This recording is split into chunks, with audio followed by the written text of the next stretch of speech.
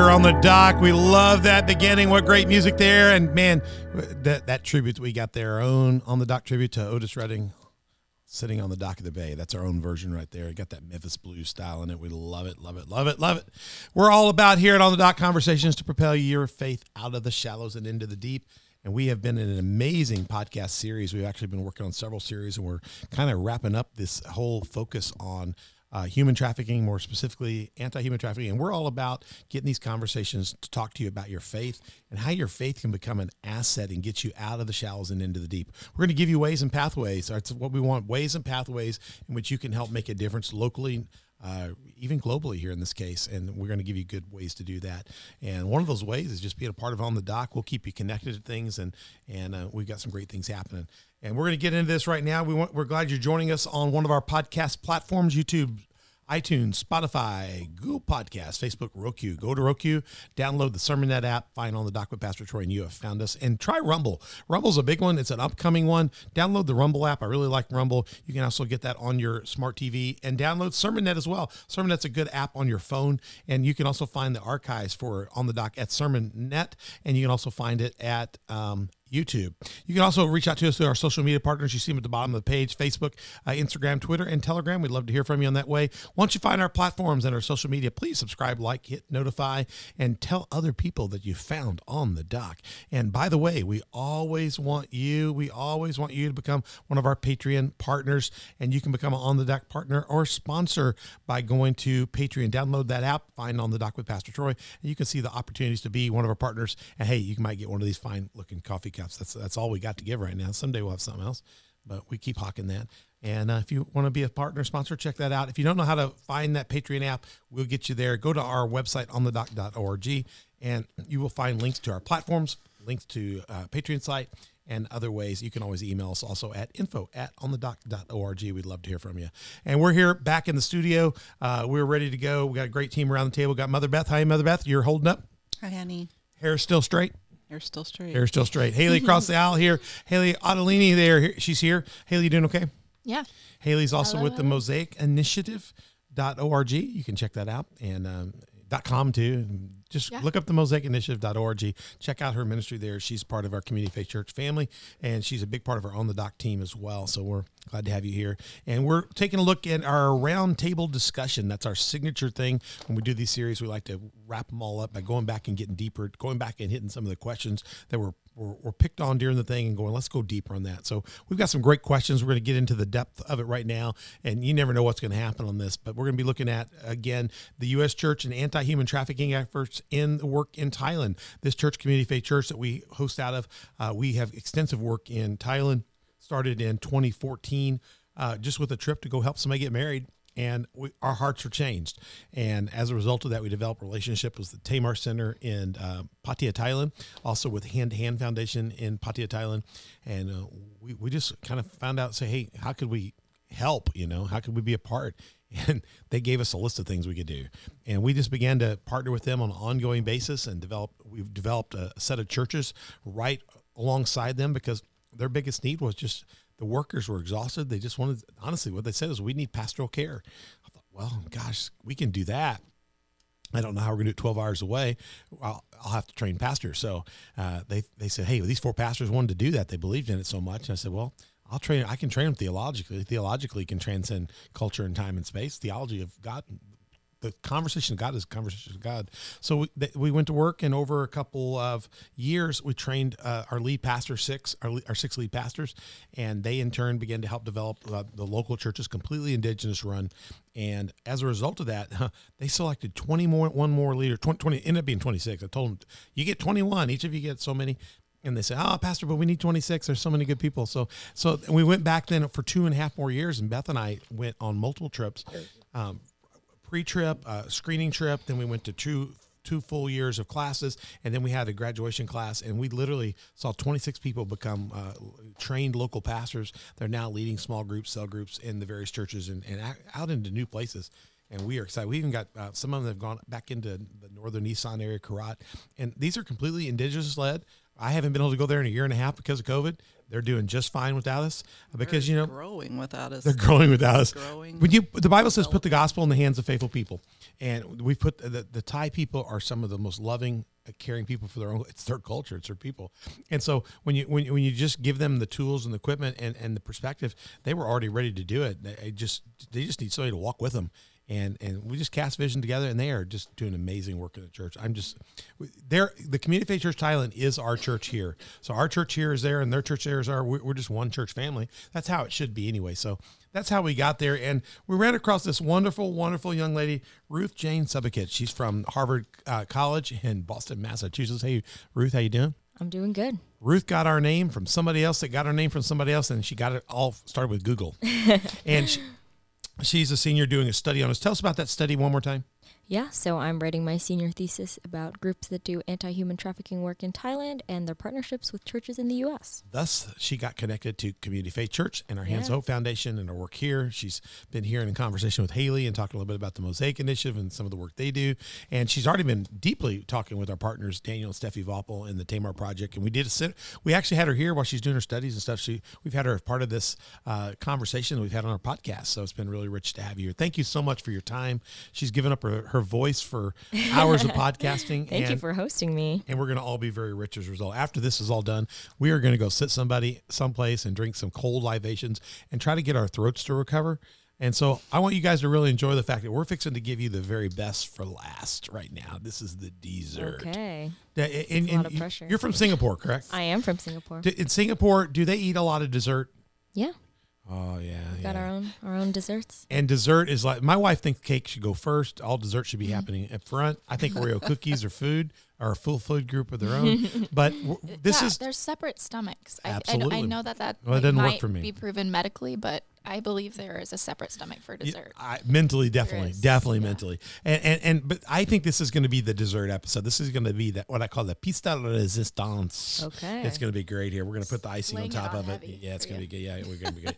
We've got, because I've got questions. When we get questions on the doc, we just write them on the side. We don't get off our agenda.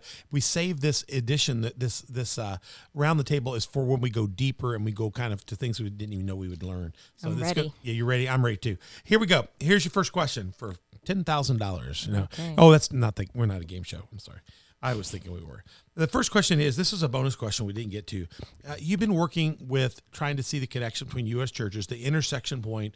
You're into anthropology and sociology, not sociology, anthropology and social studies, studying these connections. And you chose this point. You could have chose a lot of points. Mm-hmm. And COVID help you make some of those choices. Yes. Right. So you chose the U.S. intersection of U.S.-based churches with work with anti-sex trafficking agencies in Thailand.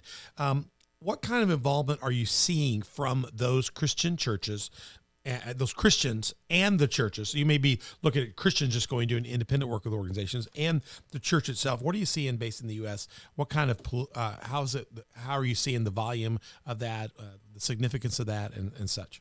Yeah, well, I was actually just saying during our little coffee break earlier that a lot of the organizations that you see doing anti-trafficking work in Thailand are started by foreigners. And a lot of them are started by Christians. Even if they're not Christian organizations, usually the people who come and do the work are people of faith, and that's kind of how they get involved. So I think that's definitely a huge factor of involvement. And then I think because a lot of people in these organizations are, based in the U.S. or other Western countries, they go back, they raise support from their home churches, they go around, they talk to people in their area. A lot of churches provide financial support for these organizations, right. And I think that's definitely important. I don't want to discredit that. I think it's something that a lot of churches do. And then you have a few churches like your own that kind of go deeper and form these longer term partnerships that really have a heart for and ethic for in their church global ministry, and end up forming these longer term, deeper partnerships where they do more than just give money. And I think it's valuable. There'll be some churches that when you see an episode like this, you're going to maybe get out there and look for a value-based organization that's doing things that you value, that you see them doing effective, and you may want to write a check, give a mission gift. Yeah. That's an appropriate way to address this. I don't think that's the only way, and I don't think that's always the best way to truly educate your people. But write the check. You can always write the check to the Mosaic sure. and the MosaicInitiative.org. We'd love to have your check. Hands of Hope Foundation. Restoration.org. We'd love to have your check. We will do something with it on your behalf. There's no doubt about that. But I think even deeper than that, we want you to get more engaged. Prayer can be engaged. You can be engaged in beginning to develop supporting relationships and understanding the subject. You'll find out that what's going on over there is actually there's things like that happening here. So you might be able to, the waters are a lot closer than you think. And so just make sure you're doing something that fits you. Our case here, Ruth, I just want to give you at least a little explanation of why we got involved. I've always had my calling as a church developer, church planter has been to, go in places where there's not, I don't like to plow on other people's ground in a sense, meaning there's already work being done here. We don't really need to go compete. We don't need competition. There's plenty of need. There's plenty of things in the world where Jesus needs to go and share his heart. So I don't want to go but I also want to go where we're needed, where maybe there's an organization that we want to partner with. They're needing that. And I think we found a good partnership with Tamar and Hand to Hand, and it's worked for us. And it was an accident that we got in there, but we're there. And now that we're there, this church doesn't give to any organization. We don't give to any group, whether it's Fellowship of Christian Athletes or whether it's to other people we're supporting, unless we can actually tactilely have a relationship and know how that relationship applies to a long-term faith-based relationship with Christ, and to know the people, the caliber of the people that's being worked through. We want to be able to, we don't really want to do short-term missionary projects, but we want to have a relationship that our people could go at any time and be a part of something we're already a part of and we're familiar with. This church is very familiar with our partners in Thailand now. And while people here can't go there every week or every day, it's not like they just show up for the first time and like, I'm a tourist and I'm here for my 1 week experience and it better be good. My mom and dad spent a lot of money. You get a lot of that in this, right? Yeah. And that we want people to have experiences, but do that at camp. Yeah. Go do if you want to have an experience in Thailand, go have a backpacking trip around Thailand, learn the culture, then come back and go try to find out how you can help somebody. But so I'm going to add this question in now because you said this in one of the podcasts and you mentioned it again, that you've seen faith being closely tied to the human traffic, to successful work, to people being healthy and able to stay in the game in the sense of being active and able to survive. Because the human trafficking world, the sex trafficking is a very dark world. It's full of a lot of abuse and trauma victims and not just the victims of it, but the workers in it. Just seeing that repeatedly has got to be, it's like, I know in the medical world, my dad was a trauma surgeon.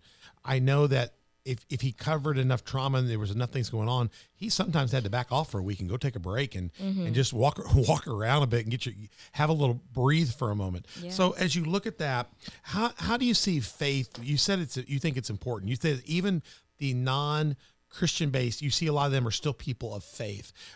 What's the faith dynamic? You're a Christian. What do you think the faith dynamic plays in our ability to engage such a subject as sex trafficking? Yeah.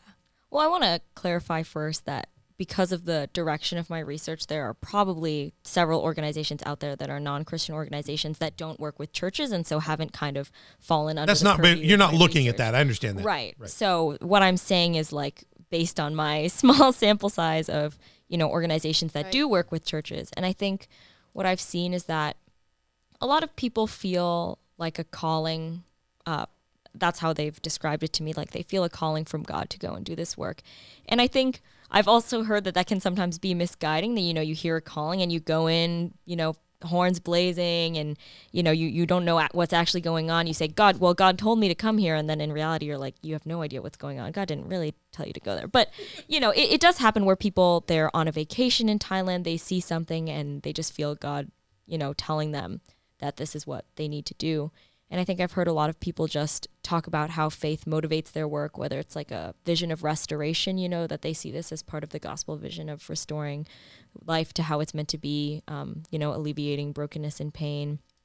I've seen it be important in terms of people talking about how they keep themselves motivated to do this work, that, there's times where they feel like giving up, but they know that it's a work that's greater than them, that it's God who is calling them to do this, that God is working through them. And so they don't need to rely on their own strength to make it through. So I think there's a lot of different ways that faith can play an important role. I think so too. I certainly know there's organizations over there. I've run across organizations that they're secular based or they're not necessarily faith based. And, and I have great respect for anybody who can do that.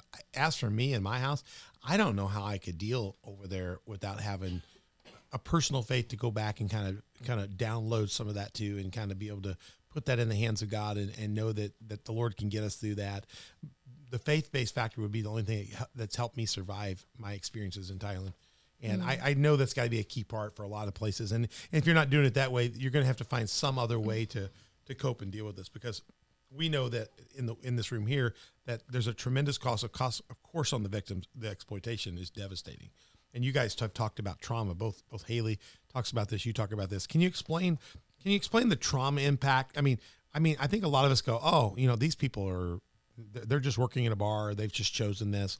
How does the trauma is there, but there's not just the trauma on them, but there becomes trauma on the workers as well. Not the workers in the sex industry, but the workers that are actually over there doing the partnership work as well. Because as you hear these stories, counselors are impacted by what they hear over and over and over again. So talk about layer one being the trauma there, but also, and maybe this is where Haley gets a little bit, some of the trauma that comes to the people that are doing the work trying to help out as well. So the fireman goes in to rescue the people in the house, and the next thing you know, that not only are the people are damaged by the fire, but the fireman's got smoke inhalation. How do you keep everybody healthy and keep in the game? So let's start with the people in it. Yeah, I mean, again, really not my particular area of expertise, but from what I've seen, having like good counseling services is just like an essential part of doing the work. And many of the organizations spend a lot of time just ensuring that these people who are coming out of this have someone to talk to, have a space where they don't feel pressured, where they feel safe, where they're with someone that they can really begin to unpack,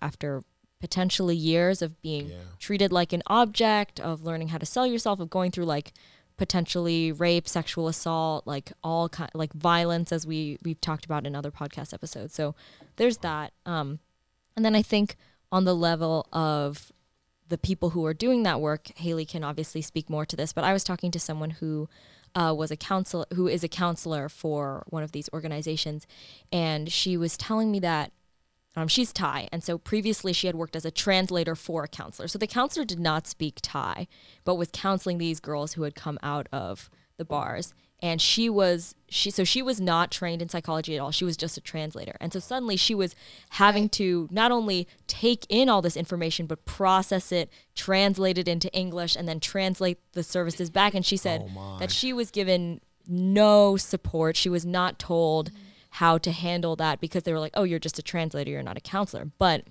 you're carrying all the baggage. You're getting all the transfer. She's carrying it firsthand, and there's the pressure of being able to translate it well so that the counselor can understand it. There's immense pressure there. So she was saying that it was an extremely unhealthy environment for her, and that she wasn't equipped to deal with that at all. Right, and that she was, she left that organization and is now, she's gotten into counseling, has gone back and gotten her degree in counseling so that she is better equipped to do that, and, is a huge asset to the organization that she works with now. But that was just like one example that I've heard. That's really good. So you're saying the one thing we saw in the Tamer Center episode, we saw that they have done an excellent job of putting counseling into the process of working through the process.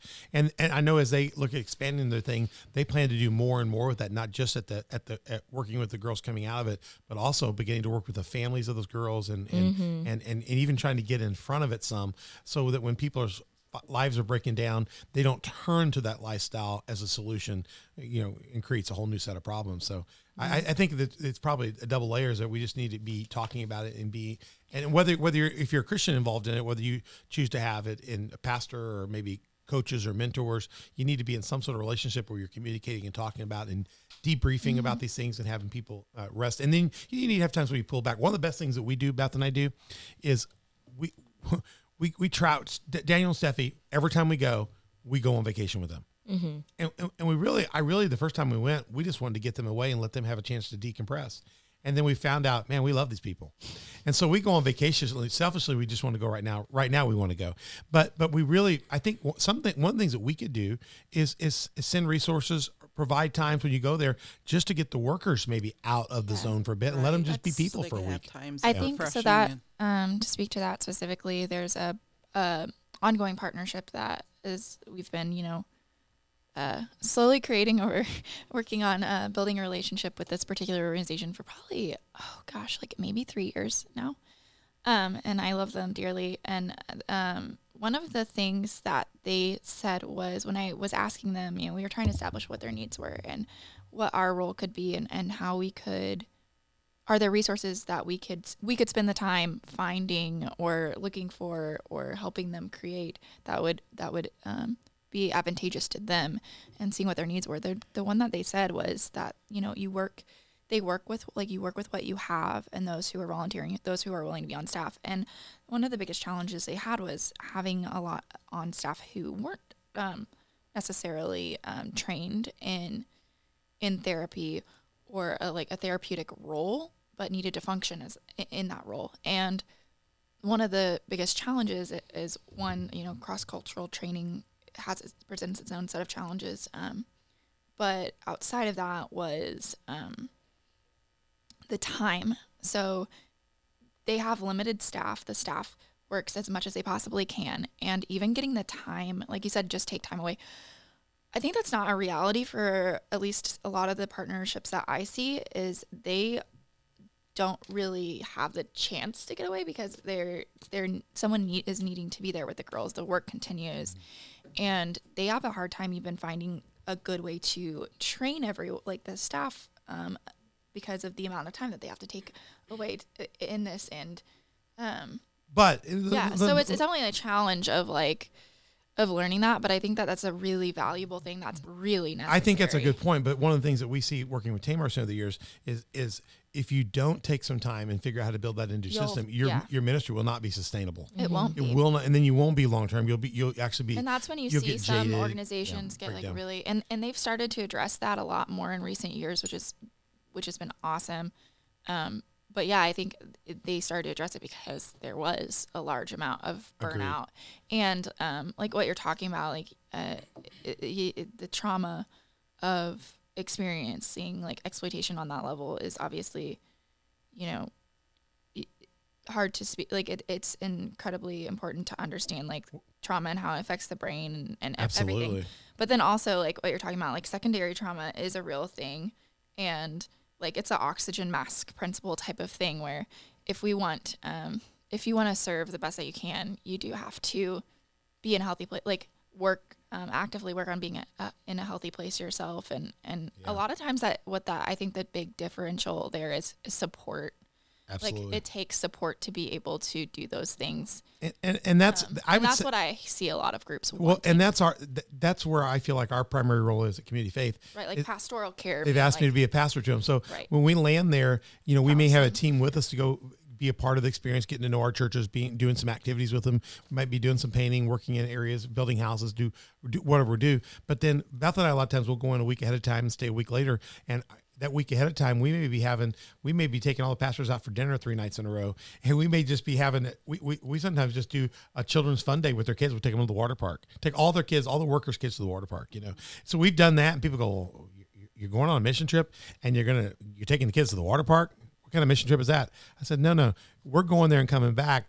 They've been there all along. They don't get out of that zone. These kids never go to the water park. It's right there in their town, the nicest water park, and they can't afford it. They can't go do it. They don't have the time for it. And the one thing good about us is we come, they can go, hey, Pastor Troy and the team are paying for this. We got to go do this. And so you know how you do when Uncle Earl comes and Aunt Jenny comes, you kind of clean the house up and get ready. So it makes them take a break. And then we take Daniel and Steffi out, and we have found the most valuable thing maybe we can do, that maybe we're short-term while we're there, but for the long-term relationship is invest in them.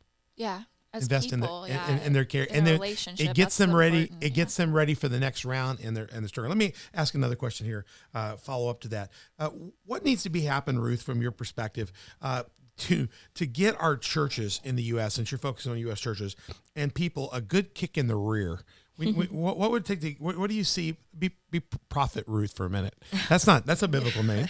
Be a prophet Ruth for a minute, and how could you give people a good kick in the seat to get out of just their lethargy and maybe get in there and let's get out there and battle for the lives of our brothers and sisters that are caught in this trafficking world? How could we make a difference even from this side of the planet to that side of the planet?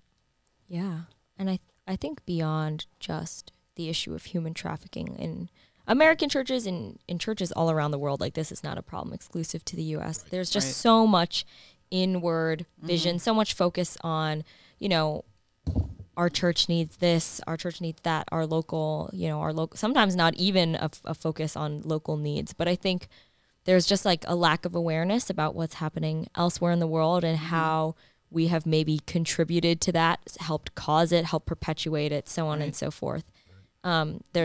There can be a mindset of, oh, you know, it's not our problem, it's so far away, it's not meaningful to us. And I think educating yourself and your church about it doesn't have to be human trafficking. There are about a million other things going on in the world that your church can choose to focus on. There's all kinds of poverty and justice issues that you engage in. Yeah, and I think something that the other church that I've worked with has told me that's really spoken to me is that a lot of the reason why they choose to pursue these partnerships is because they have so much to learn from organizations overseas about how to combat issues in their you know, local space. And so I think it's not just about what can we give, you know, what can we do for these poor people overseas? You know, like that's so the wrong attitude. It's what is needed here and who can we partner with and learn from so that we can do that better here. Right. And I think us going over there has made us more aware.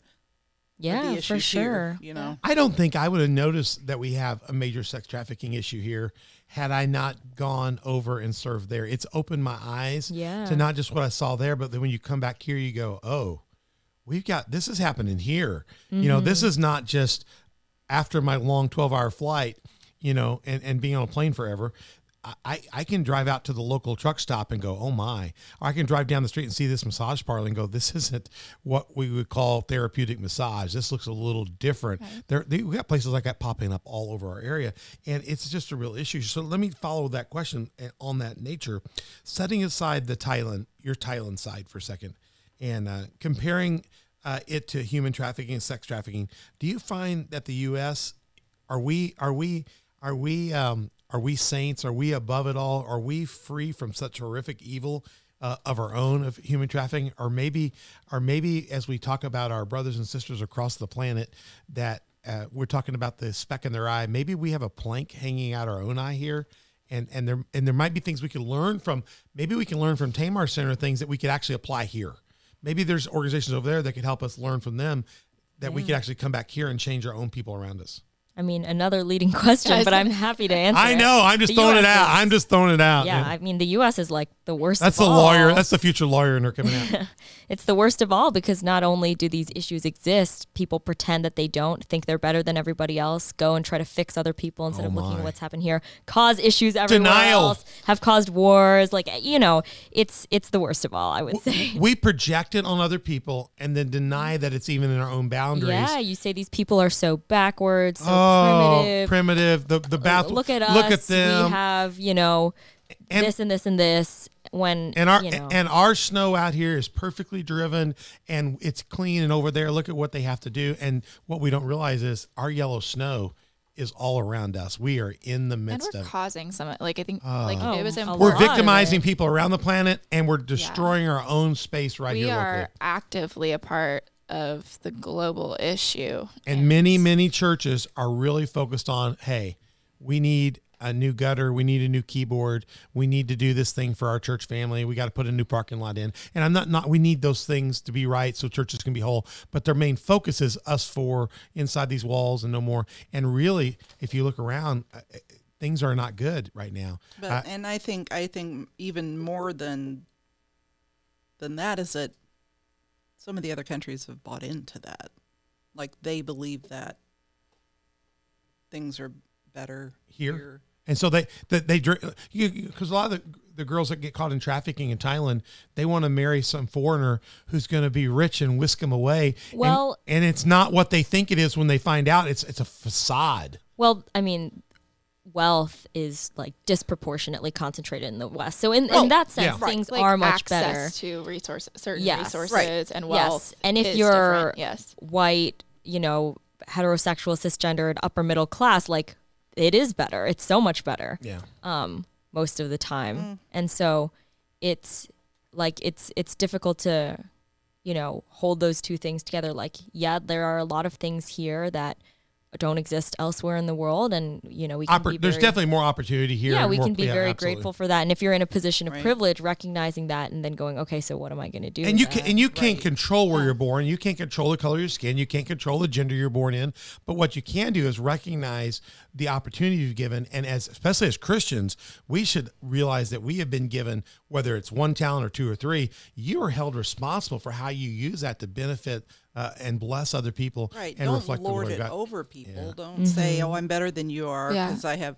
But see it as an opportunity. How can I help? It's not a social status, but it's an what can I opportunity. do with It's a what greater I've been opportunity. given? Maybe you have an opportunity to serve in a better way, and rather than seeing it as a treasure, you need to lay it down as a gift. You know, I think. And I think people mistake like wealth and like the opportunity and those things that we have, you know, that we do have, like the access to these things that is more like disproportionately like greater in the Western civilization as like knowledge and wisdom and intelligence and all these things, and it gives them a superiority complex when they don't equate, you know, like there is so much, like you said, like there is so much to learn from these other organizations who are in fact doing things much better than we are here.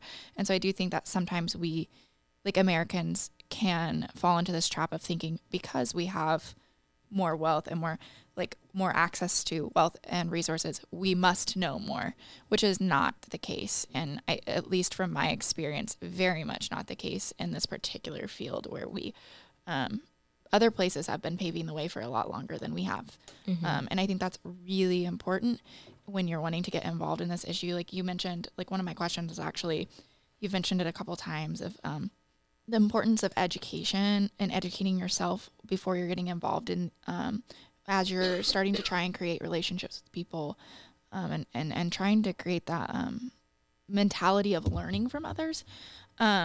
Where do you suggest people start with that?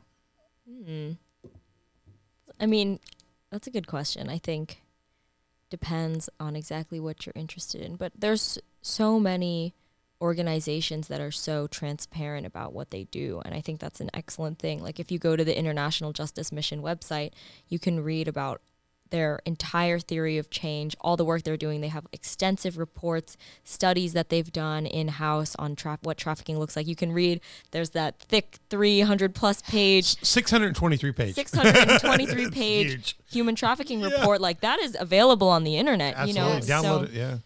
If you want it, email us at info@onthedoc.org. I'll send you the link. Yeah. I'll send you even more than that if you'd like. Let me layer on a question here real quick.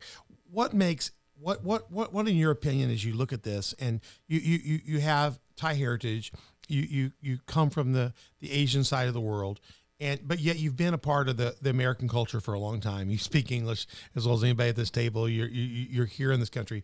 What do you think from your time? What makes the U.S. church partnership? What do you see? What's something that you think would make it successful? And what is the thing that you think could damage it, make it unsuccessful? Could you give us a couple, maybe either way, just to kind of get us on, help people listening here get on the right track? We want to get them all started good. And then also tell us, what are those first pitfalls that we don't want to do that's the most damaging? Yeah.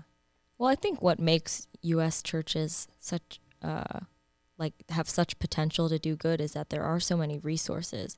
Like I think there's a culture of giving here. People are very accustomed to donating and to, being generous with what they have. And I think those are resources that people elsewhere do not always have access to. And so I think that's a huge asset. That's good. I appreciate that. That's good. Yeah. And I think, there's also a lot of great examples of work that's being done here. Like there's a lot of great NGOs that operate in the U.S. that, you can take examples of, just like executive function. This is how we run like a successful organization. This is how we recruit people. This is how we figure out, taxes and how we account for our donations and all of that. I think there's a lot of knowledge. You can see through the organizations. You can see they're doing right things. They've got good material out. There's a lot of transparency. There's accountability measures here that money's being spent appropriately. Right, that may or may not exist elsewhere. Their 990s are filed. You can see all that stuff ours are. So I think there's knowledge there that can really easily be shared as well. Well, what's the pitfall now? What would you make sure that you don't want to make those first I think if you make those good things, you're transparent, like you're saying, you're really all the things you're saying. But what is that step you don't want to take that gets you in the bad side of this and really puts you on the wrong side of doing good? I think not listening to the organizations you're partnering with, going in thinking we know everything. We need you to do this and this driving and this. your agenda down somebody you're trying to help's throat. Yes, Okay. yes. And just basically making yourself a burden, saying like, we will be helping you. We're not going to listen to what you actually want us to do. This money comes with these strings. Yes, and thinking you're so great for doing it, thinking you're such a savior that these poor people are never going to make it without your help. Yeah. Like that's completely the wrong attitude. And the language there that we used in one of the episodes you mentioned, there you can, if you want to take the white savior complex, or if you are you, it doesn't have to be white or in color. You can just say my church is superior complex, and it can be a church. It's like our church knows the right way. So you the biggest thing you're saying is don't start down that pathway. Absolutely not. I think that's great. And the best way to do it is to really vet the organization, get to know who you're working with, spend that time. So it's really almost two sides of the same coin. If you spent the time over here, then you probably won't fall in this pitfall. Yeah. And so make sure you're not just jumping. I mean, we want the Lord, we want the Lord to speak to people. We want the Lord to give people visions and dreams of the kingdom. But make sure that you take the time to vet that out. When Joseph got the vision of where God would do with him down the road, it was 20 years down the road and a lot of hard hoeing before he found out how God would use him. I think a lot of Christians here get a call. Aunt Beth gets a big thing on her burden, and she happens to have some money, and she says, let's do this over here. It'll help these people, versus spending the time to really say, now, God, I've got this. How do I spend this best? And maybe in conversation with somebody that knows what's really needed most. You got to listen to the experts. You can't just go in and just jump. And act like you're the expert. And you're not going to establish a missionary overseas that's got any sustainability overnight with no research and no cultural connection and working in digital. People want to start their own organization so that their name can be on it, so that they have complete control. Right. And it's control is always that's the wrong start right off the bat. Well, and I think sometimes God makes us wait to fulfill those visions he gives us. So you might partly need to so he can humble time. us. Besides learning, he's also trying to humble our spirits, so that we can also. So go serve. The first thing you would say maybe is find a good organization and just go serve. You don't have to take your whole church. And for us, for Beth here and I, when we got involved in Thailand, we didn't go as a church. I went as a pastor to one person to go observe. I wasn't there to do their wedding. They were getting married in Thai. I was going to do the wedding on this side, and I just wanted to go experience their side so I could relate to the bride on our side. Right. I didn't want to ask her to come here and do this and this and not know what her side of the culture was. So we went on a long trip. It's been a lot of resources to go there, and it was invaluable to me to learn that, and it's helped my relationship. And in that, it opened a world. I went to learn, and in learning, God was able to really show me where I could be used. Right, and we didn't even go there for that purpose. Never planned. That was never... And often that can lead to something really incredible later on. So Celeste from Don Nam, which we've talked about in a couple other episodes, she's the only person right now basically who's doing ministry and providing care to exclusively ladyboys who are coming out of the sex trafficking industry. And as far as you can tell, anywhere.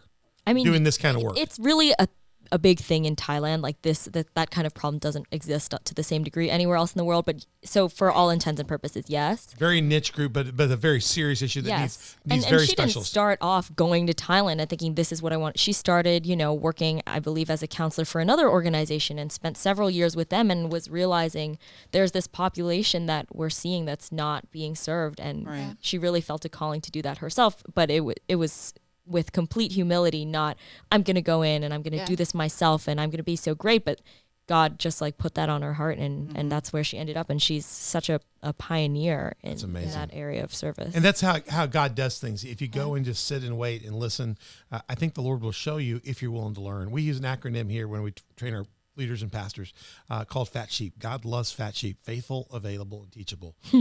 Faithful, being willing to go and take your faith and open up your life and go walk. Available, meaning you're not there to do somebody else's agenda. You're there to be available to God to do God's agenda. And if you'll be patient, God will show you where he needs you, and he'll show you the people that need you. And maybe you do have a gift. Maybe you really have a gift that would benefit that organization, and you could be God's gift there, but you won't be God's gift if you go with your own agenda. You got to be there for God's agenda. And finally, teachable. You've got to learn in the process. You got to listen, and you got to have grace, and you got to wait and see this. And Joseph waited 20 years, and all of a sudden, boom, God put him right where he needed to. But it took a lot of time and a lot of patience. I've got one more big question. We're at the 45-minute mark, and if we can deal with this question, I think we can get out of this series. And this is my question as a as a pastor that has a heart for evangelism, and I mean evangelism in a good sense, and not in a good sense that we share the good news. 1 Peter 3:15, Hands of Hope, my foundation is mission statement is basically be prepared to give an answer for the hope that's within you, but do this with gentleness and meekness. We want to go and be the light of Christ and let people see that, and then make their decision on their experience. We want to lift up the tide everywhere in a positive way.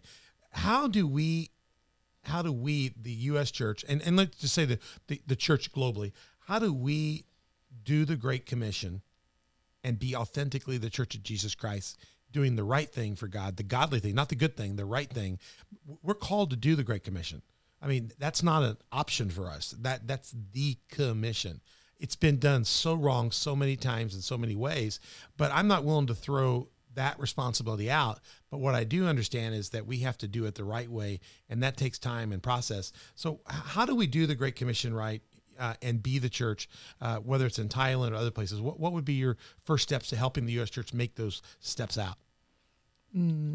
Well, my personal, again, I can't speak from much expertise here, but I think from what I've seen and what I feel, I think the most important thing is to you have to let go of yourself and any agenda that you may have. People really like to hear themselves talk. And I think you have to let go of all of that and remember that you are never who you are doing this for.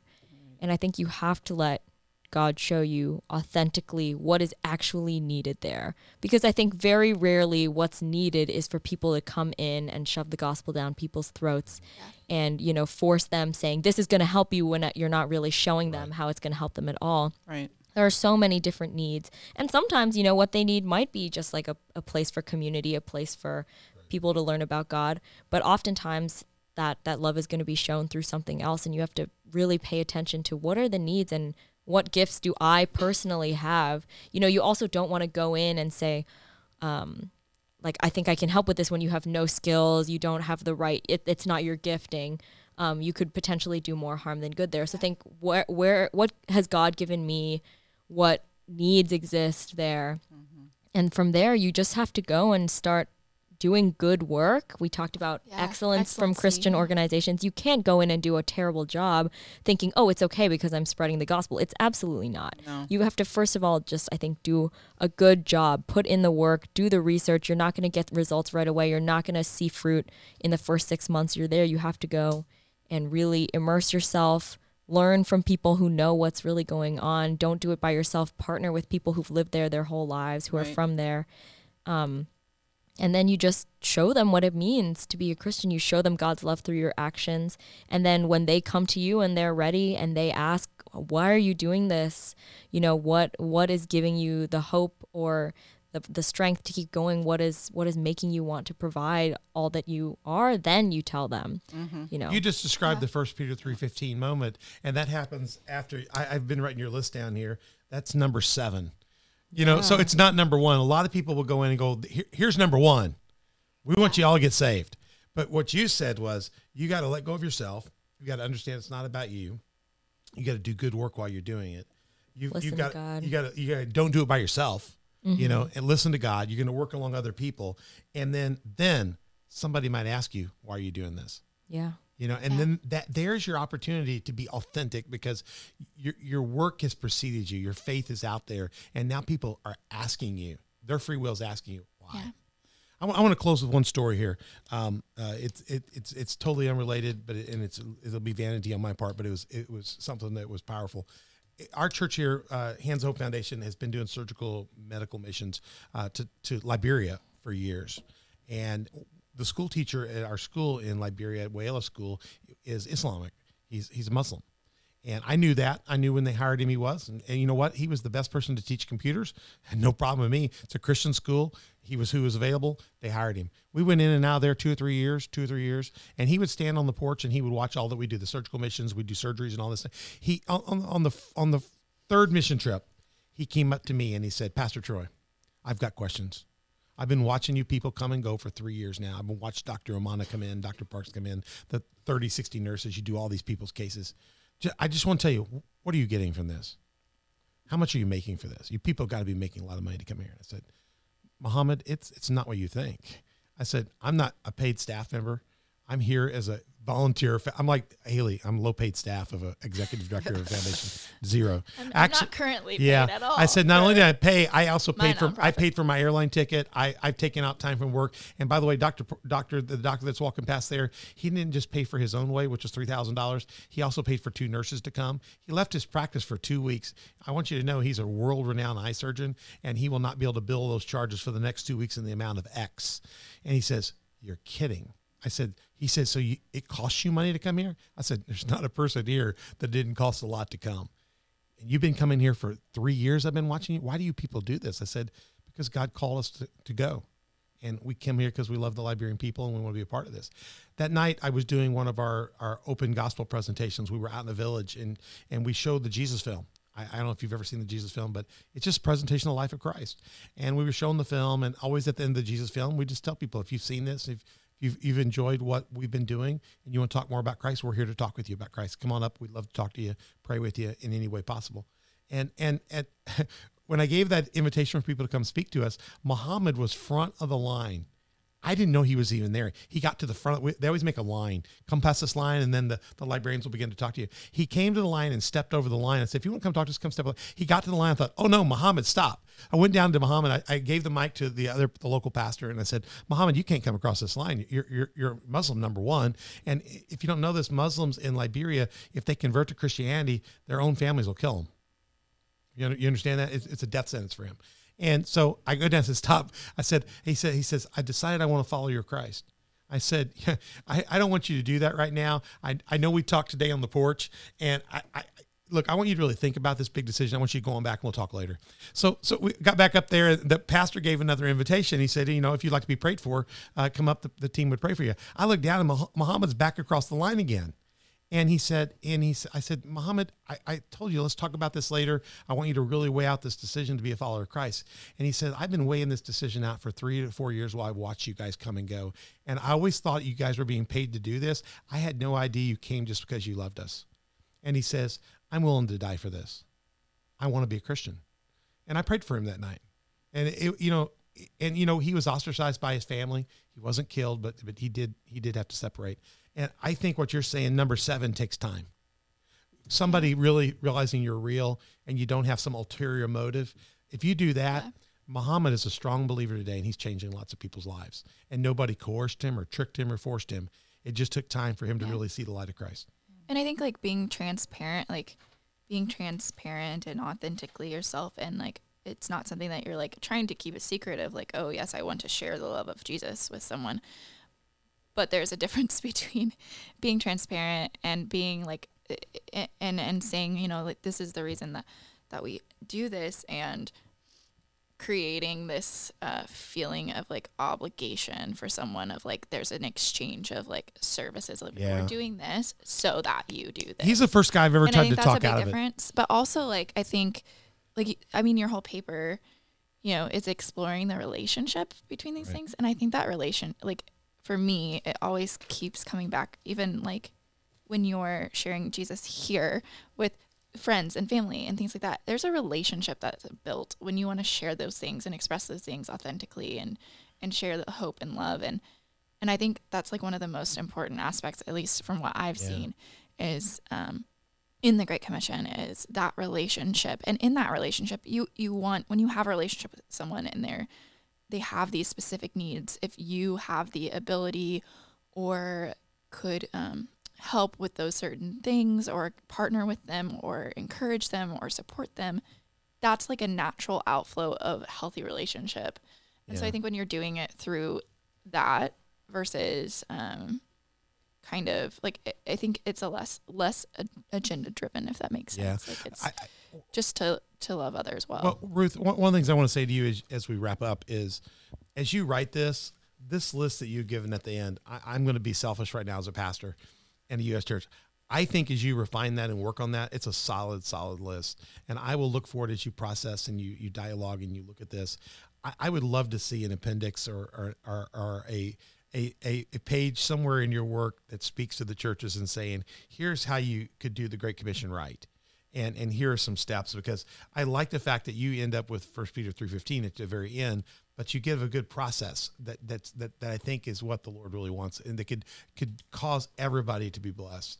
And I think one of the things you could do is when you're done with this, you might offer some good coaching tips and make sure that we do it a little bit better as we go forward. It's been incredible. So when you think about that, I think you need to have something like this at that and continue to flesh that out, because I want to buy the book.